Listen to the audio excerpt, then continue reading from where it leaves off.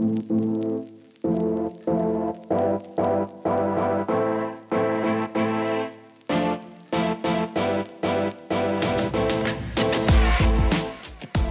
to the Thursday edition of the PFF Daily Betting Podcast. I am Kevin Cole, joined once again by our betting expert, Lee Sharp. We have a contest that this smells like a good Thursday night football contest. Bengals, Browns. But there is some intrigue here as we have the rookie, Joe Burrow, who had a somewhat promising start, I would say, in a tough loss. And then we have Baker Mayfield trying to salvage his career here. So we're going to look at this from a few different angles. One, the main betting angles on the side and the total. Two, the props. And three, my specialty, which is looking at the showdown single game DFS contest. So let me kick it to you first, Lee. What are you seeing on this game? Just big picture, and is there anything that you like as far as the side and the total are concerned? Taking a look at this game, I think I saw it open at minus 8.5 or so, like originally back when, the schedule was being announced kind of time. Kind of has been working its way down a little bit, around 7.5 or so by game time of week one last week. And now we're seeing mostly sixes out there. 6 isn't a great number, obviously, especially if you're looking toward the Bengals side, which I would be. I certainly don't want to lay points with the Browns. So, to me, I don't love the 6, so I think I'm probably rather, if I'm taking this game, do plus 215 on the money line. But this isn't one of the week's better games, but yeah, that's would be where I'd go if I'm looking to bet this game. Yeah, according to PFF Green Line, our detailed betting analysis system, it looks like our win probability here for the Bengals is, it's a slightly better than what the break even would be on the money line here. It's 31.8% versus 31.3%. So again, it's a pretty tight margin here. And like you mentioned, this has moved a bit. I'll pose a question here. I'm going to just kind of stick my finger, lick my finger, stick it up into the wind here. I feel a lot blowing towards the Bengals direction here as far as sentiment.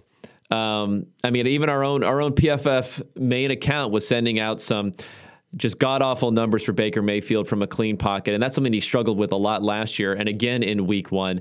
And if you think about the competition that they faced, the Chargers got a pretty stiff defense, but that offense with Tyrod Taylor did not look great, kind of kept him in the ballgame, maybe made Joe Burrow and that offense look a little better than they were for the fact that they were able to hang tight even after taking a lot of stacks and making some mistakes. Is there any possibility this is a sentiment-driven move, or do you think that the Sharps were on the right side and that's what moved this line down? If we're feeling better about Joe Burrow, it's as the line moves, right? That's clearly the direction it's going. I think that they're probably feeling just a little bit better about him. Yeah. That makes sense. He's the rookie. He's the future. He's the franchise there. And when if we're going to peel over now, take a look at some of the player props in our player props tool. Again, as is the kind of the macro view that the unders are looking a little bit better than the overs. Surprisingly, I would say one of the top values we have here is Burrow under on, basically the line is half an interception. So you're betting here that he's going to not throw an interception versus throw one here. And that's, we put this as a 16% value. Any feelings high level on that one? I think I like the model there, right? You're not going to throw, often you don't throw any interceptions. Often, you throw fewer passes in a game than your turnover worthy play percentage, right? So I think there's a very decent probability in the game that he just doesn't throw an interception, and when you're getting plus 140 on it, right, then that's just really good value, especially when you're relative to the type of line that you're going to get on the other side where it's on an over. So usually those lines have very little much higher juice, right, than on a prop than something like a game. So yeah, I mean, in our very low sample that we have so far of Joe Burrow as a professional NFL quarterback, he threw an interception. Now, if you watch the play, it was dumb, the underhand toss there, but I don't know if it's necessarily repeatable,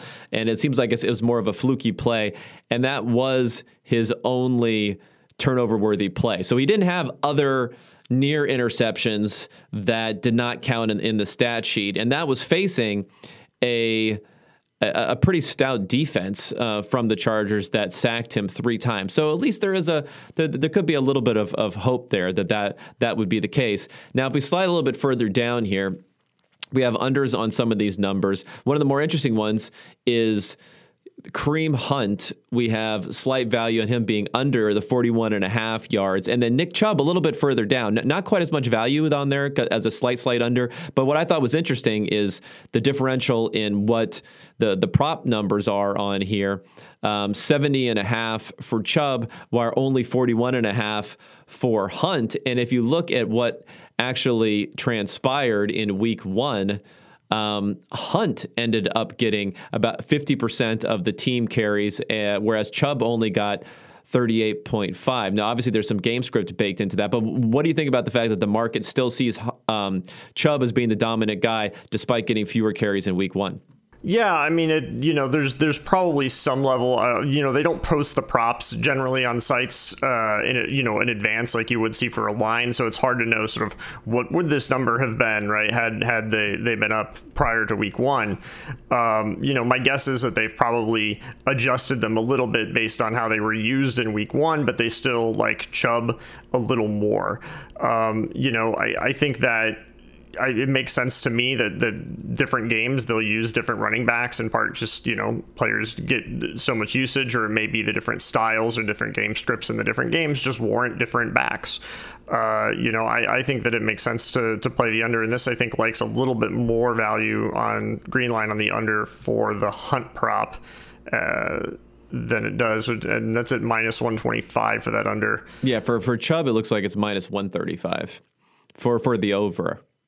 So kind of flipped around the other direction. Yeah, I mean, if you think about it, if you want to look at how they were used differently, as far as targets were concerned, Hunt had about a 15% target share in week 1, Chubb only a 3% target share. So we can see clearly there is it's not like a 50-50 workload split that you would assume going forward. There is a role differentiation there. So if you're looking at the line now, I know everyone is down and it's moving down on the Browns, but they still are the favorite, which would make sense that it would favor Chubb here.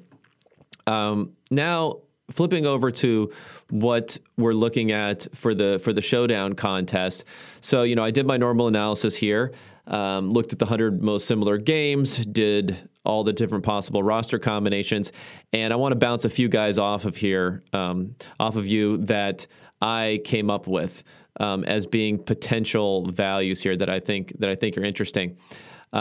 First off, my projections show, a decent number for Joe Mixon, but I'm suspecting him to be fairly highly owned. And then the other player who they like, and this could just be like one of these fool me once situations, and now we've been fooled about 17 times, and that is Odell Beckham Jr. to actually pay off in this game. And the reason being is when we're talking about the share, he had a 30% target share in week 1. Landry was somewhat hampered coming off of this offseason hip surgery. He's, potentially going to be a short week. We'll see how he is this time. So the volume, you almost know the volume is going to be there, but can he ever actually cash in on it is one of the questions. Yeah, do you see, as you've been looking at these different showdown contests or DFS generally, is ODB someone that you've seen get, less respect from the DFS folks in terms of how much they want to own him, or what's that been looking like? I think it's, yeah, I mean, I think it depends. I think it took a while he was very highly owned even midway through last season, and then it started to wear off down the stretch. If you look at coming into this year, he wasn't being drafted in season-long formats in the same range that you would have suspected him in the past, but he was still in that maybe wide receiver 12 sort of range. So fairly high. And now, he put up another dud in week 1. So I don't know how much it's going to carry through to this week, but I think he's a name who comes up as someone who could have value. So I think there's some interest there. Another name that's showing value, and this is kind of the flip side of the Hunt Chubb discussion, is Gio Bernard with the Bengals. And we really didn't know coming into the season what the workload split was going to be there. And then in week 1, it was a dominant rushing share for Joe Mixon. He had 76% of the team carries, only 4 for Gio Bernard, but Bernard had 15% of the targets to only 3% for Mixon in a fairly even game script. So if they fall behind, again, it's one of those scenarios. I think if they fall behind, Gio Bernard could be more involved here, and I think that's an interesting case that people may be ignoring him in this matchup. Yeah, and right, kind of you were alluding to with the running back discussion, right? It's the sides have flipped in a way, right? Like this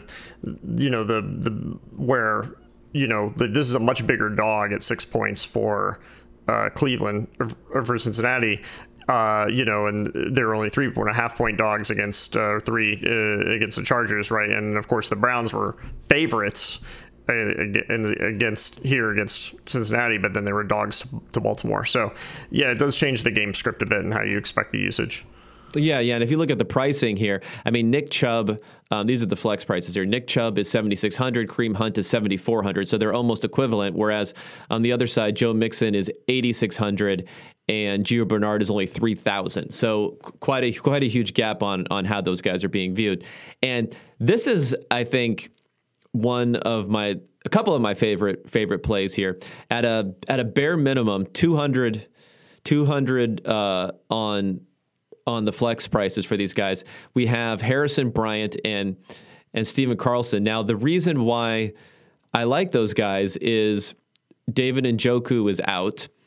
If you look at what the Browns did in week 1, they used a lot of tight ends in this game. I mean, that was something that we suspected, but there were 4 different tight ends in the game who ran routes.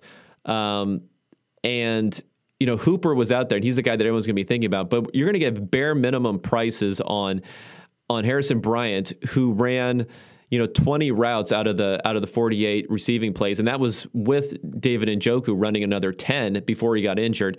And then as a third option, Steven Carlson, he ran 4 routes last week. He could be 6, 7, 8. So if either one of those guys gets a touchdown, it's almost automatically you can pencil them in to an optimal lineup for the fact that you're spending the bare minimum $200 on them. So I think those are unique values that you can look at for this type of matchup. Yeah, those seems like solid plays, right? The sort of fringe person who can maybe get a touchdown in there and boost your team up. That's a smart strategy. All right. Any other big picture things that you're thinking about for this matchup that people should know about? I think this is just a kind of sort of a tale of 2 quarterbacks in a way, right? In the sense that Joe Burrow's on the rise and Baker Mayfield people are a bit more down on. And it'll be interesting to see how that plays out. Obviously, the Browns defense is not going to be nearly as formidable as the Chargers were for Burrow last week. So it'll be interesting to see what he does, I think. Yeah, be really interesting to see if he can take advantage throwing the ball, since the Browns defense was actually good stopping the rush last week. They were highest graded run defense. They shut down the Ravens running attack, which should be a lot more challenging to do than the Bengals. So we'll see if that repeats again this week. But that's it for us now. Everyone, you should go check out at pff.com. We have Green Line with all of our betting information, not only for this Thursday night matchup, but for the rest of the week. The player props tool, more props are popping up on there as we get closer to game time. And then my showdown analysis that everyone can use. And hopefully everyone will have a profitable Thursday night football. Thanks.